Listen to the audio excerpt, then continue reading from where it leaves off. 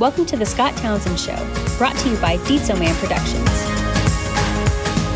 Hey, thanks for joining the Scott Townsend Show. Today I wanted to start a series, a couple of things. One is this is the second podcast in my 30-day podcast challenge. So congratulations to me. No, really, I really didn't feel like doing the second podcast. Isn't that pitiful? Did yet one yesterday, and it came time to do one today, and didn't feel like it, and I made myself come in here and do it anyway. So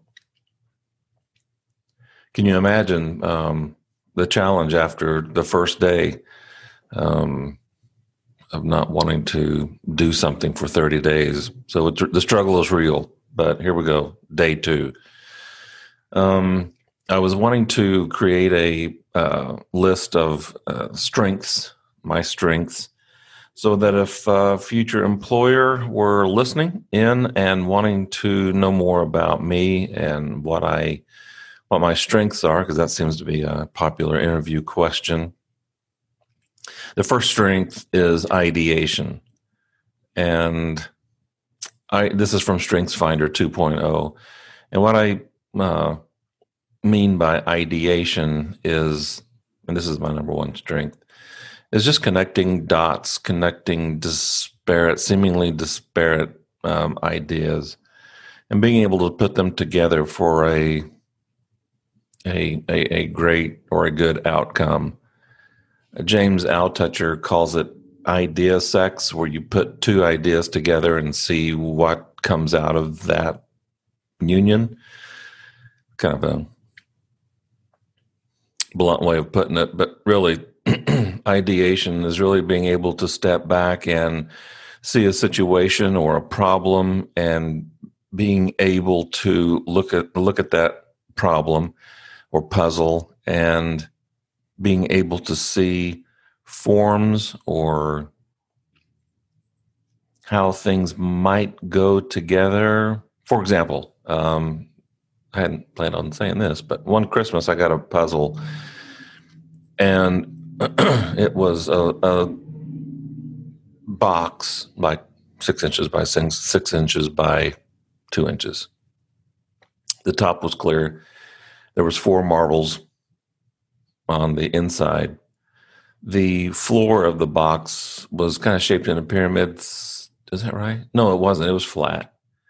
And there were small holes in each corner. So you had to tilt the box around to get the marbles into the hole. And as soon as, you can see the problem here, people tilt it one way, they get one marble in. You tilt it the other way, you might get a second one, but getting it the third one and the fourth one. So anyway, I opened this up, and in 10 seconds, I solved it. I just sat it down on the piano bench and I spun it, and the centrifugal force pushed the marbles into the little holes, and each marble stayed in the corner. So yeah, I opened it up in front of everybody and spun it, and I was like, well, that's fun. And so just been able to have that knack for being able to see how problems can be solved and really enjoy coming up with solutions to problems. A lot of times, one way to have good ideas or to cultivate good ideas is to let ideas breathe. Too often times I've been in meetings, brainstorming sessions where people will be coming up with suggestions and ideas for something, and immediately people start shooting it down. Oh, that'll never work, or that's not the right way to do it. Let's do it this way, whatever. When really a brainstorming session is really all about just collecting ideas and prove to somebody why their idea isn't good or valid. Sometimes you just need to let ideas breathe like a wine, and think about it and just let those ideas just kind of circulate. And it's a good idea after a brainstorming session just to collect all those ideas and just let them sit, just almost like letting them bake in an oven. Just walk away. Don't talk about it. Come back in an hour or come back the next day, whatever. Pick those ideas up after they've simmered, and even better ideas will come out of all of that.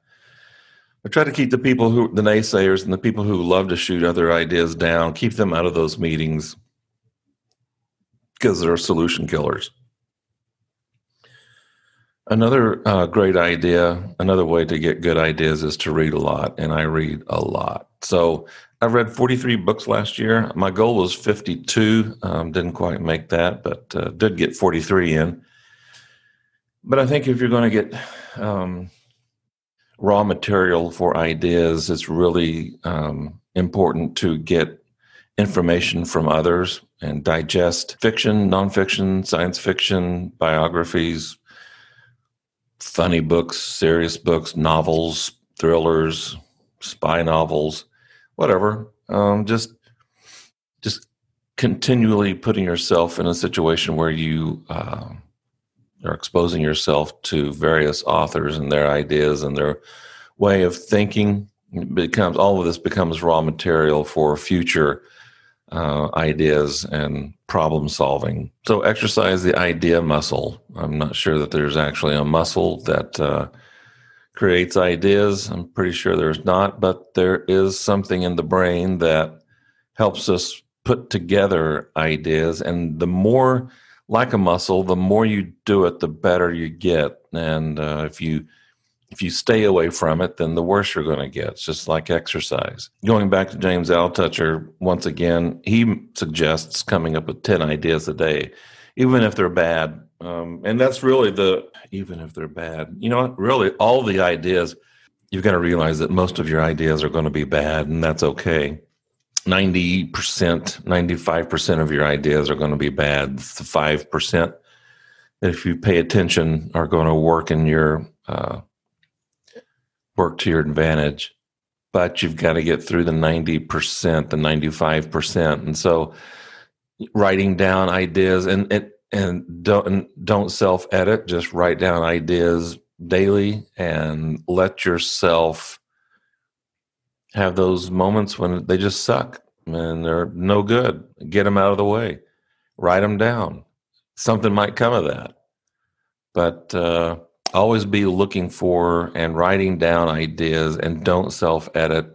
Realize that most of them will not work, and that's okay. In my shower, I have a notepad by Aquanotes, and it's a notepad that scuba divers use to communicate to each other. It's got a pencil, and the paper is made of stone paper, I think. It's really kind of plasticky, rough paper, but it's just like a notepad, and it's got suction cups, and you stick it on the wall. The reason is because it seems like a lot of times ideas come while you're in the shower, and I've heard so many people say that, myself included. So I've put this Aquanotes, and I'll put a link in the show notes below. But I have Aquanotes, and I am able to write down things as they come to mind. You know, sometimes there's nothing that comes up, but then there's days where you think of something and you don't want to forget about it. So that usually happens in the shower. So that's ideation, having people around such as myself that can come up with ideas and are not afraid to come up with even stupid ideas, because all of them have a place. And, you know, really, if you have an idea right now, it might not be the right time for that idea. It might be for later, or it might not ever be a good idea. But there's some times where whose time hasn't come, and just put those away, and a year or two later, the idea may present itself to be a good one. But have people around you, such as myself, that are strong in ideation. Oh, and the other thing too, lastly, is you, as the person who has ideas, you can't believe that every idea is good, and you've got to be able to surround yourself with people who can analyze your ideas and in a constructive way, let you know which ones probably sound really good and which ones probably don't. So those who are analytical, you might want to surround yourself with people who, when you come up with ideas and present them, have some analytical folks around you who can look at your ideas and critique them. And you got to let yourself have that opportunity, because you're going to want to think that all your ideas are great, and they're not.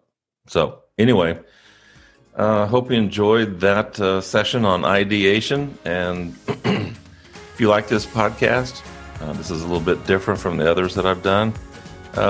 Hit the subscribe button, share it with your friends.